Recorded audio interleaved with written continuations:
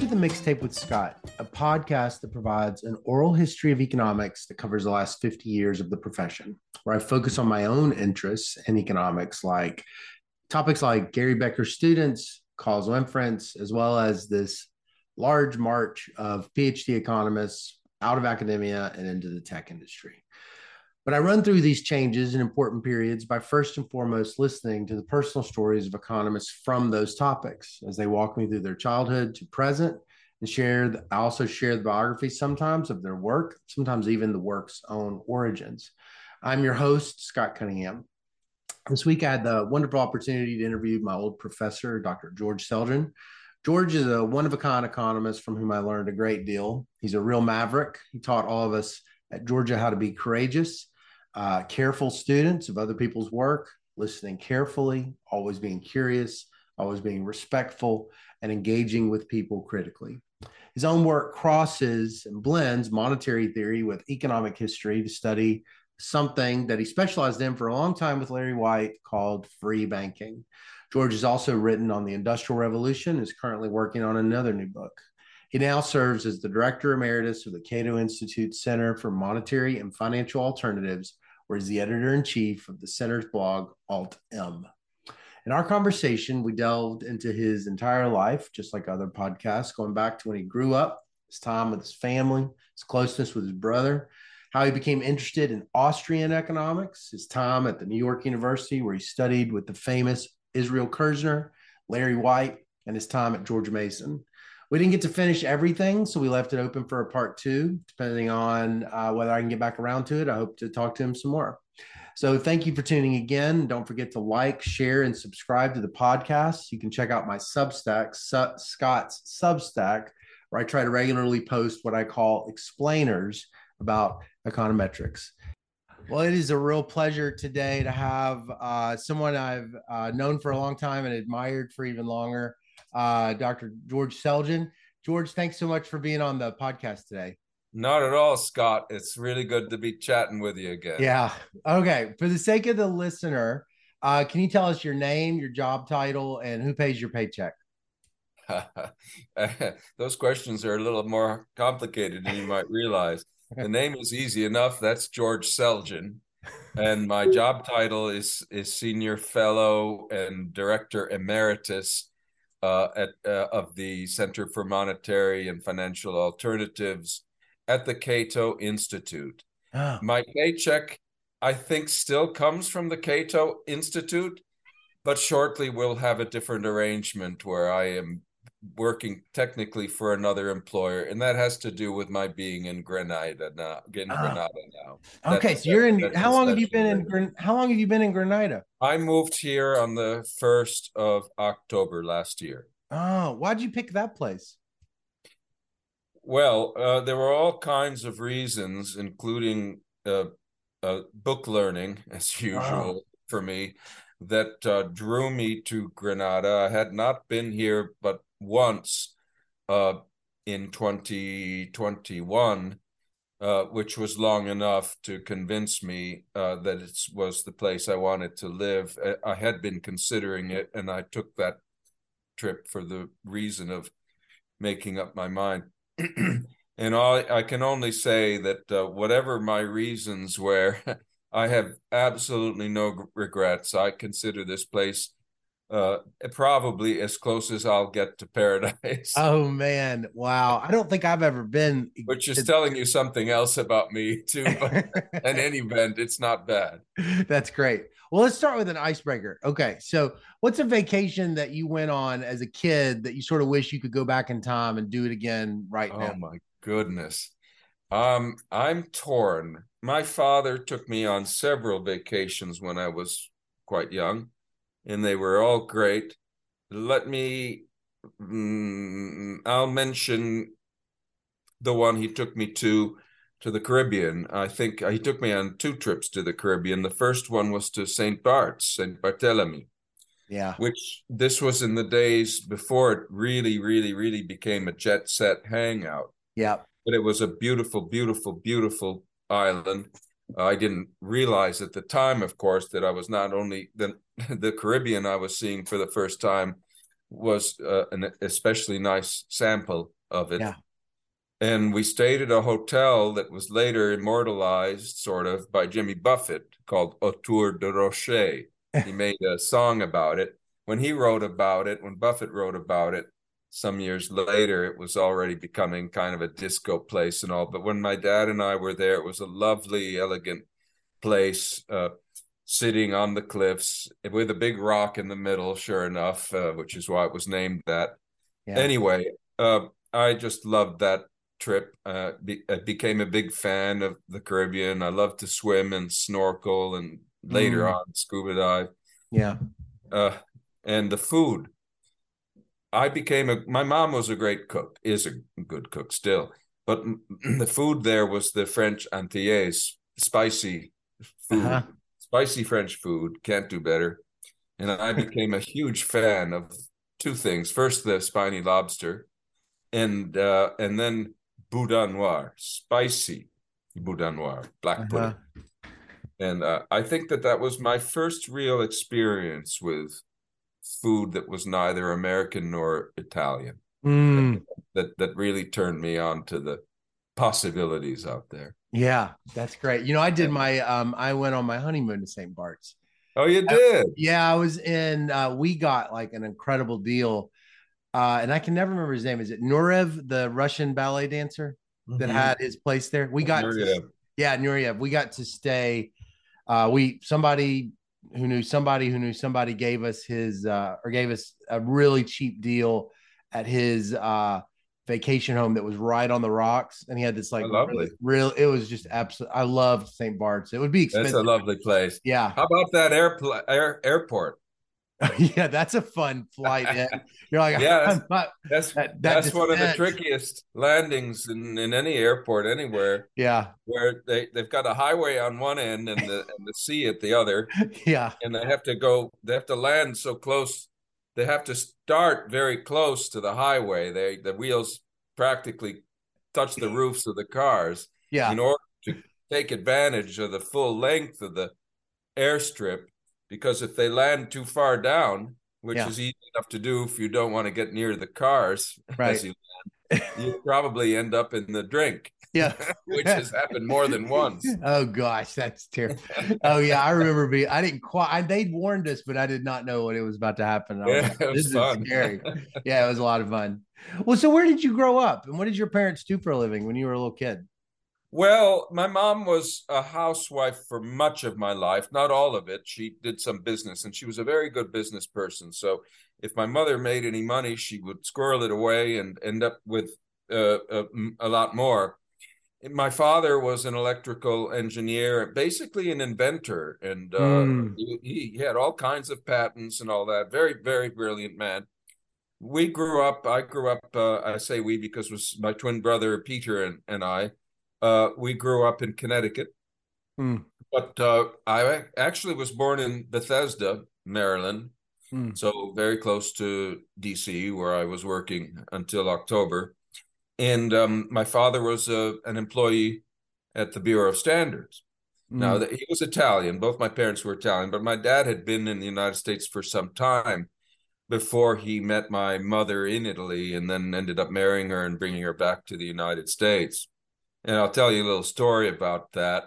So I was born in Bethesda, as I said, but soon after my father decided to move, and he quit his very well-paying job at the Bureau of Standards. He was making quite a lot of money and went into business by himself, which seemed like an odd thing to do. But it makes perfect sense if you see a picture of my mother back then. And the explanation is simply that she was far, far too good looking for my father to have been able to keep her if there was any competition whatsoever nearby. So realizing that Washington was full of potential rivals, he upped and moved us to Connecticut to a I small town. haven't heard that explanation Yeah, of yeah. We moved entrepreneurship. there, as far as I know, was is only so that my father would have a better chance of not getting ditched by my mom. Marriage markets as a Yeah, yeah, driver of entrepreneurship. I haven't heard of that yes. before. Well, that's right. I'm not sure that was a financially a smart move, but my father did manage to keep my mother. It was a That's close great. run thing now and then, but he did manage to keep her, and he was lucky too because when he was older and when he fell ill, my mom Oh, took very good care of him. So yeah, he made the right moving to Bethel was the right move yeah, in that yeah, regard. yeah. You and Peter, y'all were close. I've always gotten the sense that your brother and you are really close. We are. I mean, we are fraternal twins. We're not Yeah. identical, but we're very close. He's an We artist. What's that? Is he an He's artist? he's an artist, a writer. He got all the right side of the brain and a pretty good amount of left brain. Yeah. And I got some left brain and not very much right brain. Yeah. So he was everything, a writer, singer, uh, Ah, actor, painter, caricaturist, anything that's on that side of the brain, my brother is not just pretty good at, but extremely good at. yeah. So, Where does but he live? he lives in Georgia, and my mom is now down there in Georgia with Peter. Oh, As you know, of course, you and I were in Georgia together. yeah. So the whole Selgin family, one way or the other, has ended up at Georgia at some point. Uh-huh. Unfortunately, my brother came down there just 3 years or so before I left, so we didn't overlap for that long. Was he in he Athens? No, he's in Milledgeville. Oh, He okay. he got a teaching job in Milledgeville, and he had to do that because he was doing freelance in New York City, and then he had a child, and he realized he needed a more steady income. Yeah. So he went searching for teaching jobs and eventually landed that one. And I would go visit him on my motorcycle. It was a lovely drive from Athens down to Milledgeville, and he lived on the lake there, very pretty. Oh, But that wow. only lasted 3 years, and then I went to DC, which I didn't want to go to DC. I despised DC. Mm-hmm. I still do. I'm sorry, DC people, but yuck. And but I went because John Allison at Cato offered me a job opportunity I really couldn't pass up. And there's an Yeah. interesting story there we can talk about. Anyway, after I was in DC, my brother got my mother to sell her place in Connecticut. It was no longer the one we grew up in. That's been razed to the ground, alas. And she joined him in Milledgeville, where they both live now. Oh, okay. Okay. Um, well, so when you were in school in Connecticut, if I had like looked on your bookshelf, because you've always seemed like a real, a big reader. If I had looked on your bookshelf when you were a high school student, would I have found a bunch of books? And if so, what might be some of the books I would see? Yeah, toward the certainly by the time I was a senior, I had a lot of books. I had these two bookcases, Hmm. 3-foot bookcases, and I refinished them and put one on top of the other so I could have a proper 6-foot bookcase. Yeah. And they were loaded up with books. And by the end, it was economics, Oh, which really? By the end of high school? by the end of high school, I was starting to get interested in economics. I became much more interested later on. And Hmm. then, but before that, my main interest was marine biology and oceanography. But I Oh. read all sorts of stuff. But the marine biology and oceanography interest went way back, way back. Um, I used to, I used to, as a child of about 5 years old, I used to pretend I was scuba diving on the living room floor, and I remember Ah. watching Sea Hunt and another show that didn't last long called The Aquanauts. And I Ah. liked The Aquanauts more because they had single hose regulators, and I thought those were really cool. But they didn't look as cool when you cut them. Anyway, so my passion was marine biology, oceanography. If Huh. I could have chosen any career, and time was not an issue, I would have crewed on the Calypso with Uh-huh. Jacques. So that would have been Oh, wow. yeah, Wow. yeah. Yeah. Well, so what was your first, do you remember your first experience where economics was sort of your first experience with economics?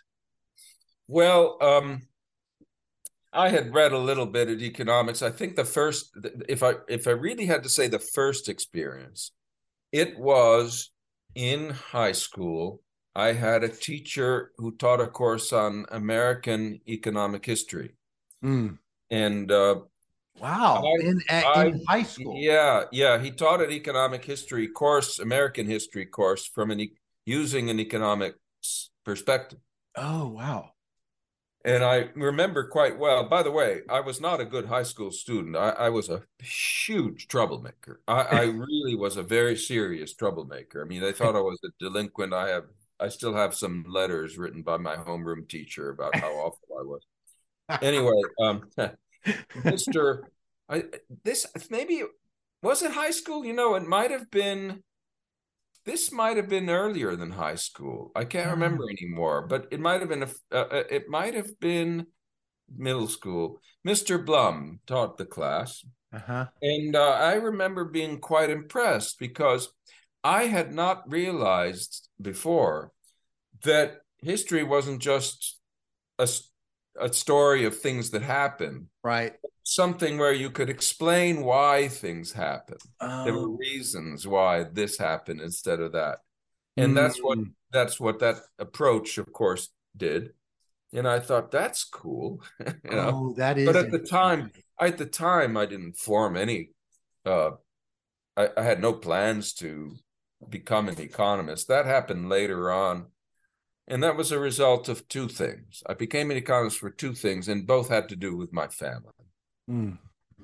Uh, the first was my pain in the ass brother, because every time I would try to do something, if I tried to do any acting, or if I tried to sing, or if I tried to make a painting and all, he had to do it better than me.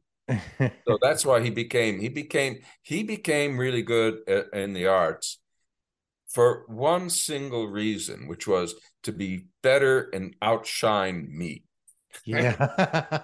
So, so I'm thinking, all right, everything I try, I can't compete with Peter. If I try out for the school play, he's going to get the part. If I try out for course, he's going to get that. If I whatever, if I try to get a girl, he's going to get her. Usually, he got them after I got them, but never mind. Anyway, I I said, well, you know, I've got to come up with something that my brother's not going to be interested in because it's so boring and square and all that. And Uh-huh. marine biology was a little risky in that regard. It had a certain amount of glamour, and who knows, Peter might show up, you know, next thing I know, with my job and the Calypso and telling me to go clean out the cabins and things like that. So I decided economics would be good. Yeah. Peter would want to be economist. Nobody cared about economists then. Now they seem to like them a little bit more, or at least we find them more interesting. Uh-huh. And so that was one of it. There was my brother. I have to find something Peter's not going to try to outcompete me in. Then my father encouraged me to be an economist. He told me what this was when I was already at school. He said I should consider majoring in economics because I was Mm. going to do biology. I did do I did zoology. I remember that. Now this all makes sense. I remember this on your Yeah, and teacher. he Yeah, yeah, said you should study economics. Now my father never gave serious advice to my brother and me. I think he thought we were mentally disturbed yeah. and hopeless. I really do. My father was so bright, you know, and he was an only child. He never saw young kids, you know, goofing around. So when he saw us doing so, which we did all the time, I'm sure he looked at us and thought, okay, well, no need to worry about them. They'll get some unskilled labor jobs and whatever, go play in the street. Anyway, so he gives me this piece of serious advice. You know, Yeah. study. It wasn't a joke. Right. I was waiting for the punchline. It didn't come. So I had taken a class already at Drew University, Mm-hmm. which listeners will probably know as it's a very famous liberal arts college. It's outstanding for the fact that it's considered the Harvard of the center of northern New Jersey. Uh, but people dispute that.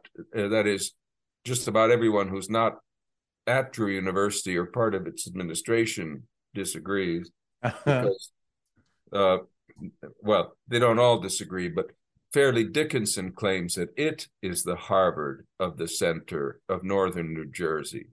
So whether I really attended the Harvard of the center of northern New Jersey or not is something controversial. It's controversial. Yeah. Anyway, I'm there majoring in zoology. My father gives me this advice. Well, I took a course. I had already taken a course in environmental economics, which of course tied into my other interests, Oh, marine yeah, biology. right. And I really liked that class a lot. I found it quite informative What and year would this have sensible. been, George? This would have been what? Like early 80s? 1970, 1970 fall of 1975 is when I started grad school. Drew had an environmental economics class in the mid 70s. Yes, they had a class, and I think it was called environmental economics. I'm Oh, not sure that was the title, but that's what it was about. that's what it was. Yeah. Yeah, and it was good class. So when my father told me I should pursue, I said okay, and I started taking more econ classes. I was able to fit enough in with what I had to double major, which I eventually did.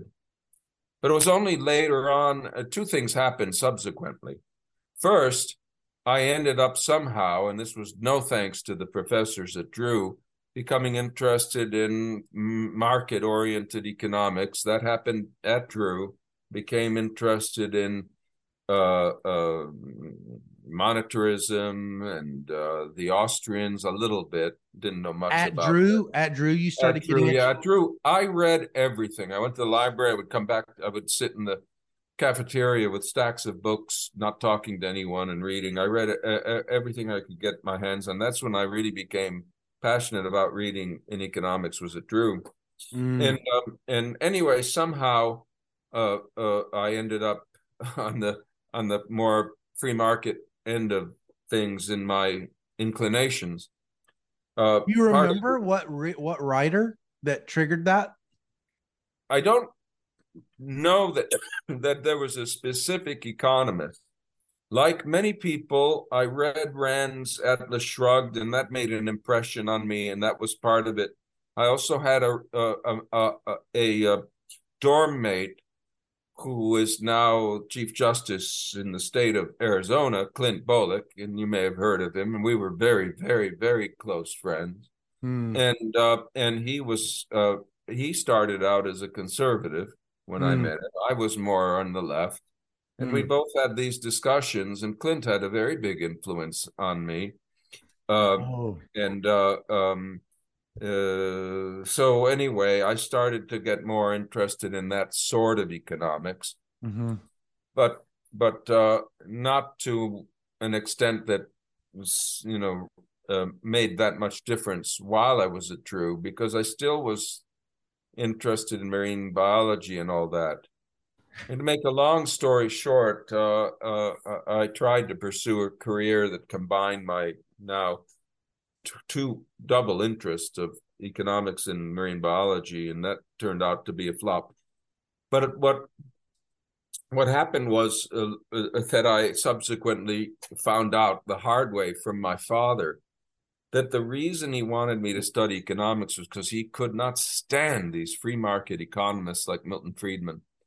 That he loathed them, and we did nothing but argue, sadly, So this quite like a few years. your trajectory just kind of confirmed for him that you were just a big troublemaker. Hopeless. Yeah. He thought it Hopeless. was. Now he was sure I was an idiot, and he had always thought so. And yeah, so we argued about everything. And my father was kind of a socialist. He actually subscribed to the East German magazine that was kind of like Soviet Life and all that. I remember one time we were arguing about something, and I said, "Papa, how could you read that propaganda?" And he said, "Well, it's no different from the U.S. magazines." I said, "Which one?" And, anyway, but I've always said I thought it was quite natural for my dad to have the views he had because he uh, was an engineer. Yeah. and he was very, very Oh. smart. Mm-hmm. And now, let's say you're an engineer and you're really, really, really smart, but you don't know a lick of economics. Yeah. Why should you believe things are just going to work out? Market forces, spontaneous order, invisible hand, laissez-faire, all that. Why? What would make you think that? Yeah. Yeah. The reason economics is, to me, an interesting subject is because it explains the potential for Mm-hmm. spontaneous orders, and how human societies can figure things out and work together, not always having to be steered by some overseeing power. Right. Not everything has to be done by the state. Right. And my study of environmental economics really helped me in that direction, I should say, Mm. because we're reading about ecology and we're reading about ecological communities. And this stupid Corps of Engineers comes in, builds a dam, and everything goes completely haywire Yeah. because they've intervened to accomplish goal X. They haven't considered the subtle self-regulating processes that work in an ecosystem that they've now tried to reshape towards some particular end. And Mm. everything ends up backfiring, including the reservoirs getting filled in with sediment and uh, important species being killed off. So I'm already primed Right. before I really take economics seriously Oh, because of to your think marine biology. about self-ordering processes. Yeah. Except now it's human beings and human communities instead of Mm. animalian ecosystems. So I'm already thinking in those terms, and thinking Right. of intervention is a very dangerous thing, top Yeah. down Yeah. intervention. Yeah. Yeah. Yeah. So for me, to that, oddly enough, Yeah. my interest in ecology, and I also That was took kind of like an on ramp immediately into kind of the yeah, and I've always explanate. Yeah. yeah, and I've always liked the parallels between ecology and economics. I've always thought of economics as just ecology for human societies. I love Jane Jacobs' little book I, comparing the two disciplines, mm. and all her other books for that matter. She has a book where she compares the discipline of economics to. Oh yes, oh yeah. I think it's Oh, called The Nature of Economics, but I'm not sure that's I'm right huh. about the title. Well, But she has she, that. you didn't She has ever a meet her. wonderful book on. She has a wonderful book on ethics called "Systems of Survival" that everybody who's interested in ethics ought to read. It's extremely. Oh, I've only read Death and Life of Great American Yeah, City. yeah, That had a yeah, huge yeah. impression on me. Don't stop with that. Oh, okay. Nothing wrong with it, but her other books, they're very wide ranging and they're Yeah. all very good. Okay. Anyway, so so here I am with my father having these horrible arguments. He softened up. I didn't change much. He softened up. Uh, anyway, I thought it was quite natural for him to have the views he had because he hadn't studied economics. Unfortunately, he thought he knew it without studying it, or Yeah. enough to argue with me about everything. Then, after the fall of the Berlin Wall and the Soviet Union and all that, he started to change his mind. He started to ease up. He was also getting older, and by the time I got tenure at University of Georgia with a nice letter from Milton Friedman, among others, Uh, my father was very proud of me. mm, After he passed away in 2000, I wrote to Milton. At that time, I was about to go up for full professor, yeah. which I had to do in a hurry because all the associate professors had voted against me for promotion. So I needed to You leapfrog needed to jump them past them. before they got full. Anyway, uh, I wrote to Milton and told him the story of how my father helped persuade me to become an economist because he hated Milton, among others. Yeah. And Milton was born the same year as my dad. Uh, Anyway, Milton got a real kick out of that letter. Yeah. so you and Friedman would interact a little bit. Well, yeah, I mean, um, I was going to say we interacted a lot. That's not quite right. Uh, but we had a regular correspondence. I have a thick Oh, sheaf of letters that we exchanged, and we met on several occasions, including one particularly delightful time when I was in Hong Kong. And there's a funny story there too. But but we would exchange letters all the time. What's remarkable is that he always responded at length, Mm, and and that it wasn't just me, of course, but he kept up correspondence with all kinds of people. I don't know mm, how, and I was particularly tickled by his last letter. I had written something to him. I had written something to him. I don't remember exactly what it concerned. Um, and he wrote back 3 or 4, and maybe it was a couple of weeks later, 2 or 3 weeks later. mm, And the beginning of his letter to me is just him profusely apologizing for taking so long to reply. mm. Think about that. Think about it.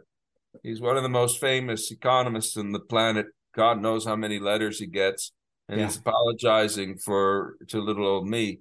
I yeah. was very, very, very touched by that. I Mm, thought it was kind of absurd, frankly, but in a touching way. huh.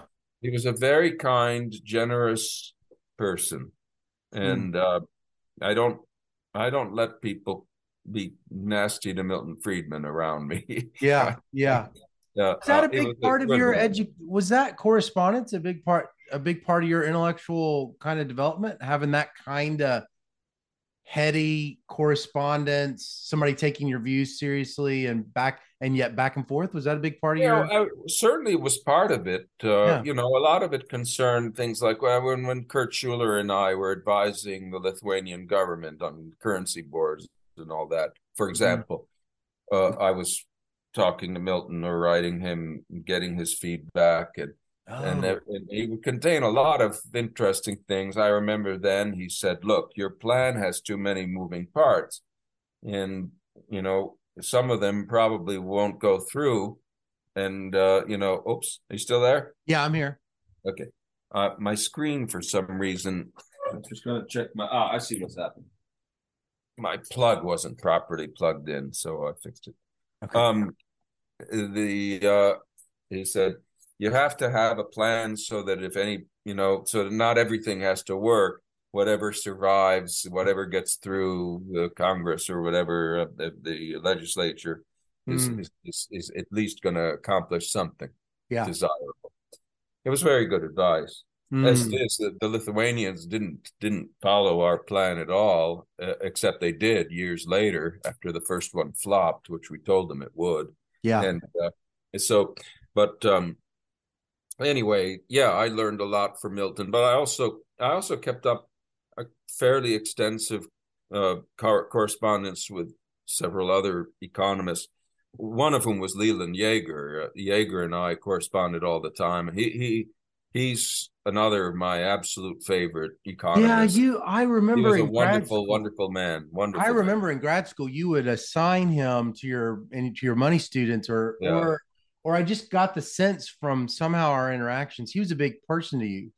Yeah, he was. He was, and I loved him. I loved his company. I can't think of a person whose company I enjoyed more. And another big influence was Dick Timberlake. And No, yeah. Dick and I, of course, you knew Dick at Georgia. Dick and I were like brothers.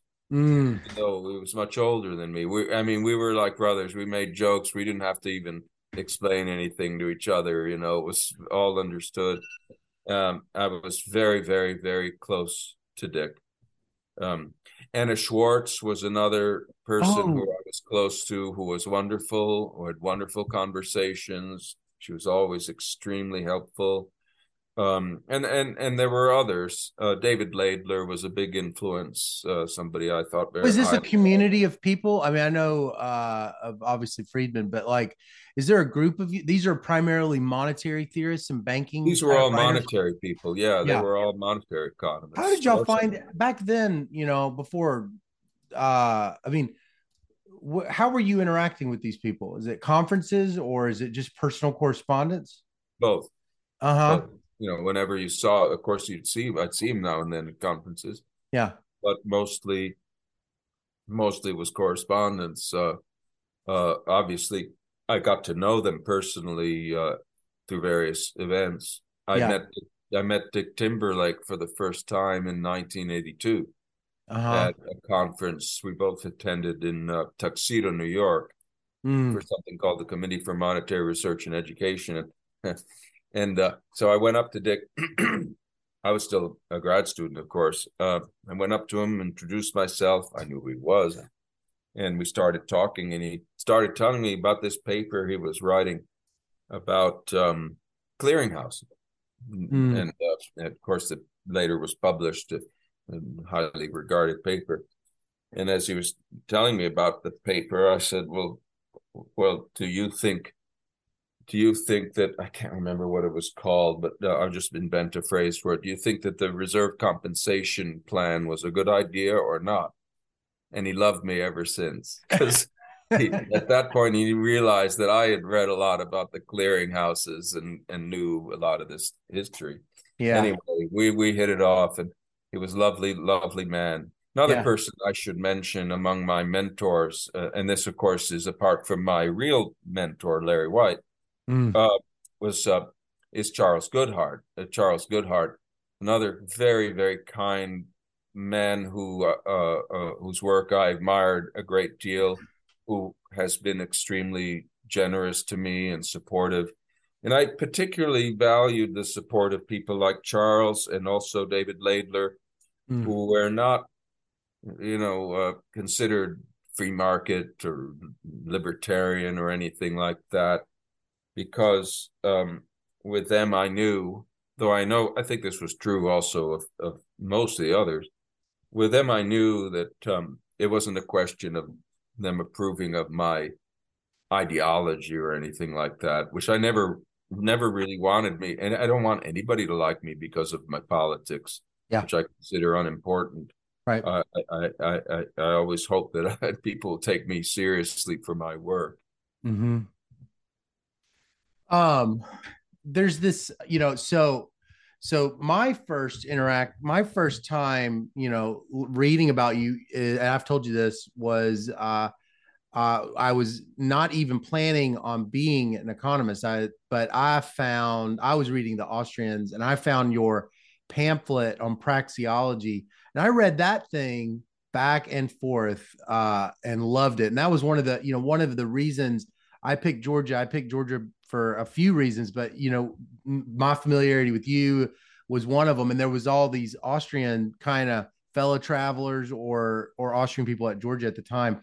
And so I know, but as I've gotten to know you, I've definitely gotten the sense that you're your own person, and in a way that maybe sometimes, well, I won't say Austrians are not their own person, but you sort of always felt very different, like that you weren't a part of anything.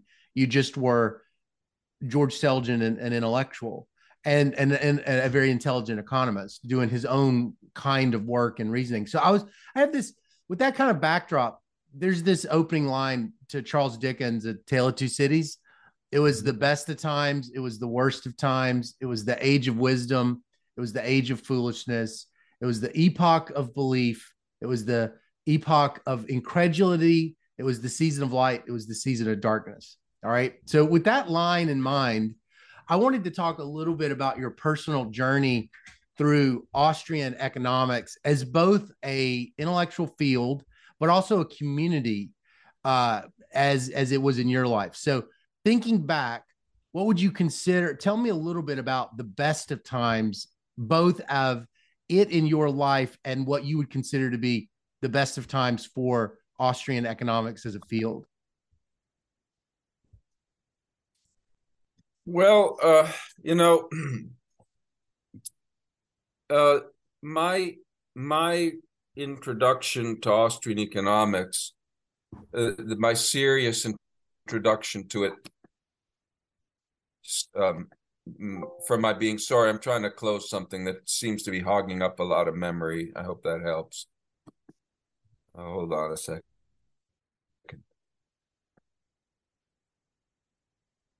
For some reason, it won't close this file.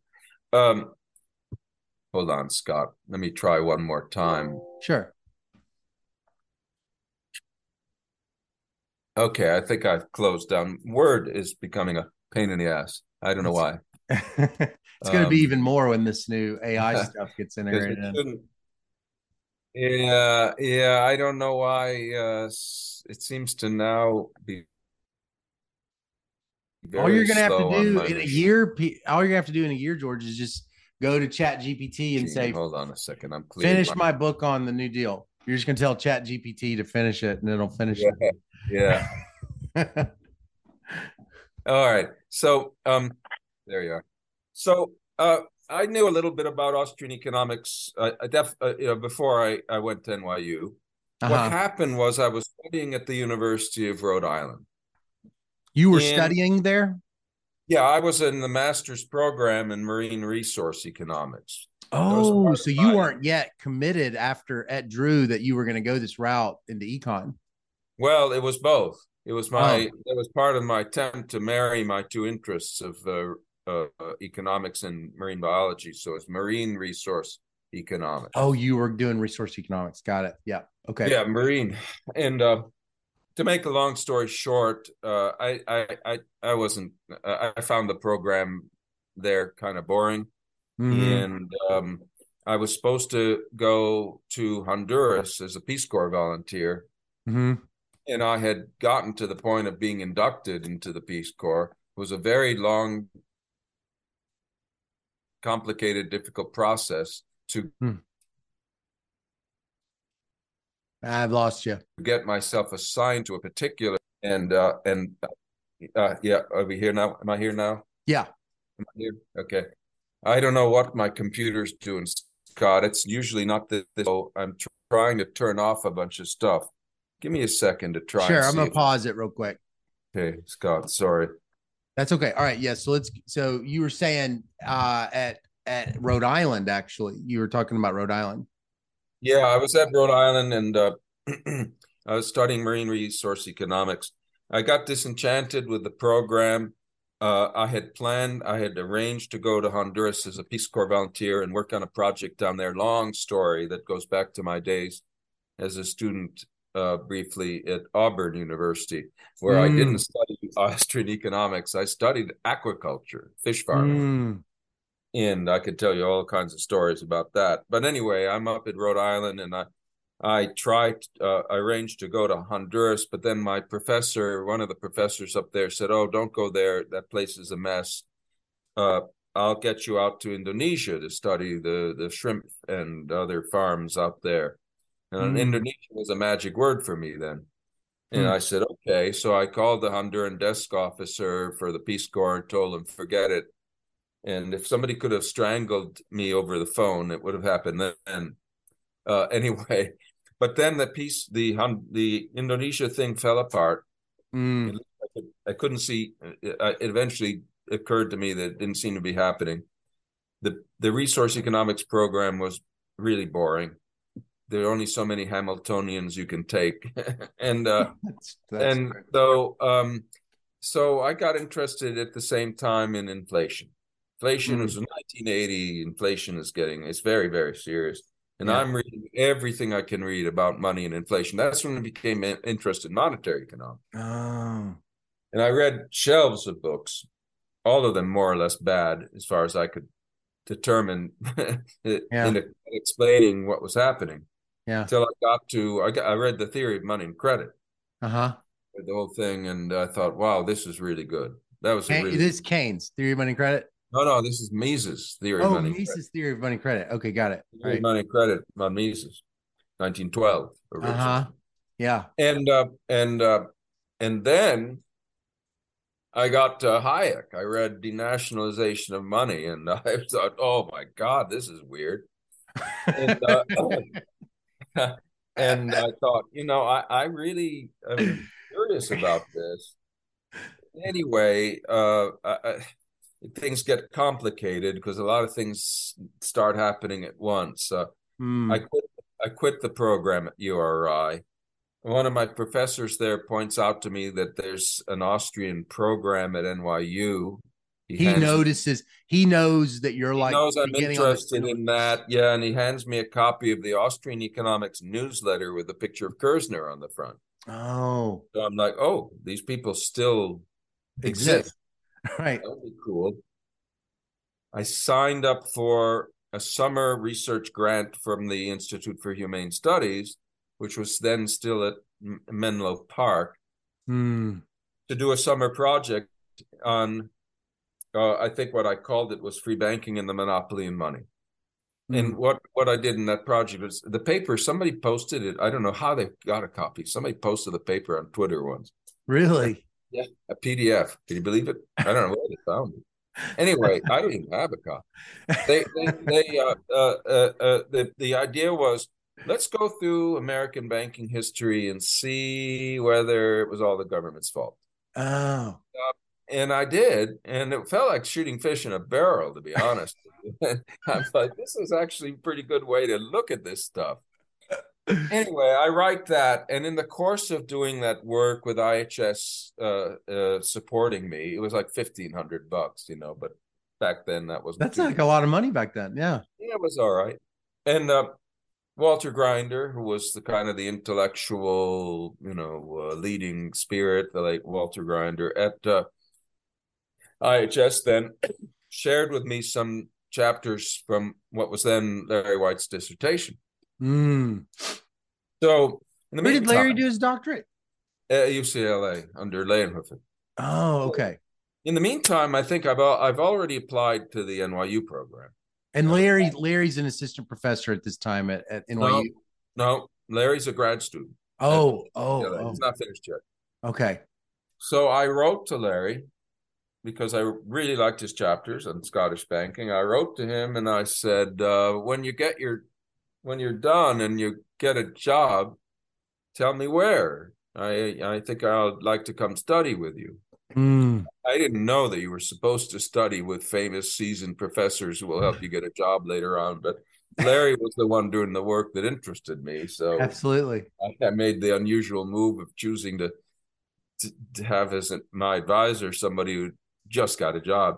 Yeah. Well, Larry wrote to me and said he got a job at NYU. Hmm. And then I don't know if it was before or later, I got a call. It was around midnight. I got a call. At this time, I'm back at my folks' home in Connecticut. I got Yeah. a call. This is a real Kersner. I'm calling to let you know that we're going to grant you a full fellowship to come to NYU. Anyway, so I have now. I said, Professor Kersner, you can call me. And he said, I'm sorry for calling you late. I said, you can call me anytime with that news. So now I've got my fellowship. I got Larry, and we all converge. We converge at NYU at the same time. Yeah. And that's how I set off on my path to do research on free banking Yeah. Yeah. and So yeah. NYU, what was NYU like? I mean, So NYU was two things. NYU was the Austrian program, which I was part of. That's why I could have a fellowship. I didn't have to do any teaching or anything like that. was von And Mises there? no. Mises had been dead. Oh, He he'd died been in the dead. 70s. Okay. Yeah, Mises had taught sort of at NYU I always heard that. sometime before, but never as a faculty member. He was just like an adjunct that would just pick up Not classes. even. It was a special arrangement, a private arrangement. Oh, Anyway, the details of which now escape me. I may have yeah. known him at some time. Anyway, I know I missed Mises. I met Hayek, Ah. but I never met. I couldn't have met Mises unless I'd been much more precocious than I was. Hmm. So anyway, I did meet Ludwig. I did meet Richard Ebeling Hmm. uh, in those early days at NYU. We hung out. I hung out with Richard a lot, and that's the closest thing you can have to meeting Ludwig von Mises since Mises died. Uh, Oh. Richard Ebeling. He's the Huh. closest thing. Okay. Richard won't mind me saying that. I actually Uh, don't know that connection. Well, he was a yeah. co-author of Mises, or what was he? Just close with him? No, he's just one of the greatest students of von Oh, Mises' he was a work. student of von Mises. Yeah. Yeah, Okay. he knows everything there is to know about banh mi. I see. Okay. So you're And, at and NYU. So you're at NYU. Larry's there. so there's two things at NYU. There's the Austrian program of which I was a part, which, by the way, required you to do everything an ordinary and Yeah. a grad student had to do, plus Because attend the Austrian seminar and otherwise be part of that program. And then, of NYU course, is at that time, just like today, it's a mainstream very neoclassical. mainstream, very Yeah. mainstream. And so I enjoyed it. I mean, the Austrian seminar was a lot of fun. Mm-hmm. And of course, there were all these people there. They're very, very interesting. And some of them actually ended up getting their degrees, like me. Mm. I think it was the exception rather than the rule to actually finish. I may Yeah. be wrong about that. Yeah. And that was very stimulating. Those seminars and other discussions and all that. Taking classes, I took classes with Macklop. I took a class with Kersner. I never took a class with Larry White. You Uh, didn't? no, I never took a class with He Larry. wasn't teaching graduate stuff. That I think that may be right. Yeah, he may Okay. not have taught. I'm not sure. I don't remember. But in any event, I didn't take a class with him. Huh. I would go into his office and talk, and Mm. sometimes Larry would say something too. It was very quiet. Wait, so was your field, was it macro or money? Monetary. I was monetary They economics. had a monetary field. Yes, they did. Yeah. Okay. And it was Larry that was your main dissertation advisor? Yes, Larry was my advisor. Yeah. And Okay. Anna was on my committee, though later she forgot and insisted she Anna wasn't. Schwartz? Yes, I went upstairs and said, "Would you be on my committee?" Which nobody ever did. And there's Anna Schwartz. And if you don't take advantage of that, you're done. You're So, crazy. Yeah. so I had Anna on my committee, Oh, wow. and What's she like? What was she like? well, I adored Anna. She Yeah. was wonderful. I have on my Alt-M site, I occasionally I'll write a little memorial when people pass away who I cared about, Yeah. or Economist. Uh-huh. And I wrote one about Anna, I wrote one about Dick, I wrote one about Leland, and she was terrific. Yeah. She didn't hold back. She was tough. Mm. She was smart, and she liked me, which I Mm. thought was nice, and always very kind, always What did she think about this work that you and Larry start doing together? well. I remember very distinctly. Anna said to me, "Look, don't put all your eggs in this free banking basket, or you're going to get chewed up and spat out." Uh, Kind of happened anyway on a couple occasions, but I yeah. did take her advice, and actually, relatively not that much of my publication record is free banking. It's Yeah. it's a little bit, but it's Right. not a lot. The first book was my dissertation, Mm. so I diversified so I wouldn't get Yeah. treated as a one note Johnny. Right. And I still got when I got fired from George Mason. Uh, the official reason given by my then department head Yeah. that I was too narrowly focused on free banking, and Was that which a was tenure denial or was it like no, mid? no, third year review. They gave me the HEVO. It's an interesting story that I probably shouldn't repeat here, but Oh, shoot. I wish you I will would. tell you, it was very, very bad. Not Was for me. it was that very It was was it nasty. emotionally very difficult for you to have Of go through something like course, that? Yeah. I got fired a week before my wedding day. Oh, do you see it And coming? not really. It started with getting fired from by the Austrian. The Austrians fired me. The Um, Austrians like intellectually fired you yeah, because you're like heterodox a little bit. no, I'll tell you very bluntly, they fired me because I was publishing too much. They told me to quit, cut it out, and I wouldn't. That is the Mm. literal. And then they came up with a bunch of trumped up Who are reasons the for. Austrians back then? Who's active? I mean, We have to name names.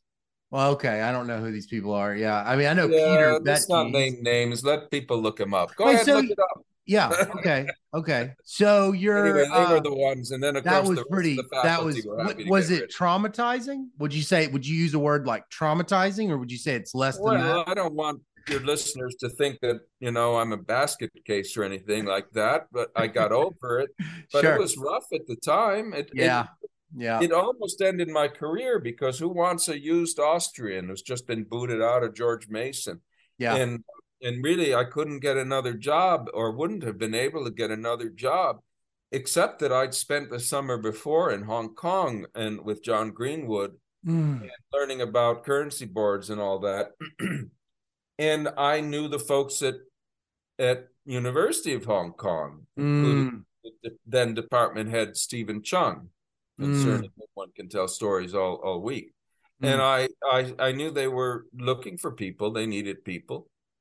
So I said to myself, well, if I go to Hong Kong, nobody's going to look askance at it, because everybody will think that's really an interesting thing to do, which it was.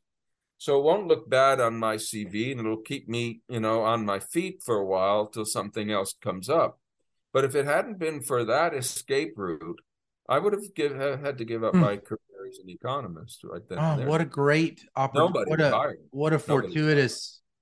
what a fortuitous thing. They must have been so grateful. Well, I mean, for Hong Kong working out and being that lifeline. yeah, it was a big change, of course. Sure. But anyway, it tided me over till uh, I was able to come back for the job at Georgia, Yeah. where they also tried to fire me for my whole career there. They were trying to somebody was always trying to fire me. Yeah. In fact, every place I've ever worked, people have been trying to fire me, and Yeah.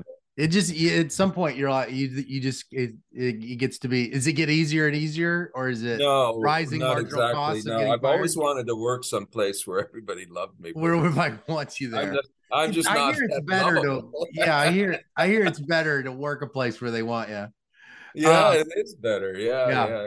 Well, So George, okay, I am absolutely loving our conversation, and I want to propose, because these are only hour blocks, yeah, that maybe we could have a part two conversation, of course you can. and Yeah, because I love this story, and I love you very much, and so you've been such a surprisingly, because I didn't ultimately take any classes with you, but you were always just, you came to my dissertation defense, you read my dissertation, that had nothing to do with money. I've just always been such a deeply uh deep admirer and look up to you. And so I would love to have a second conversation if we can.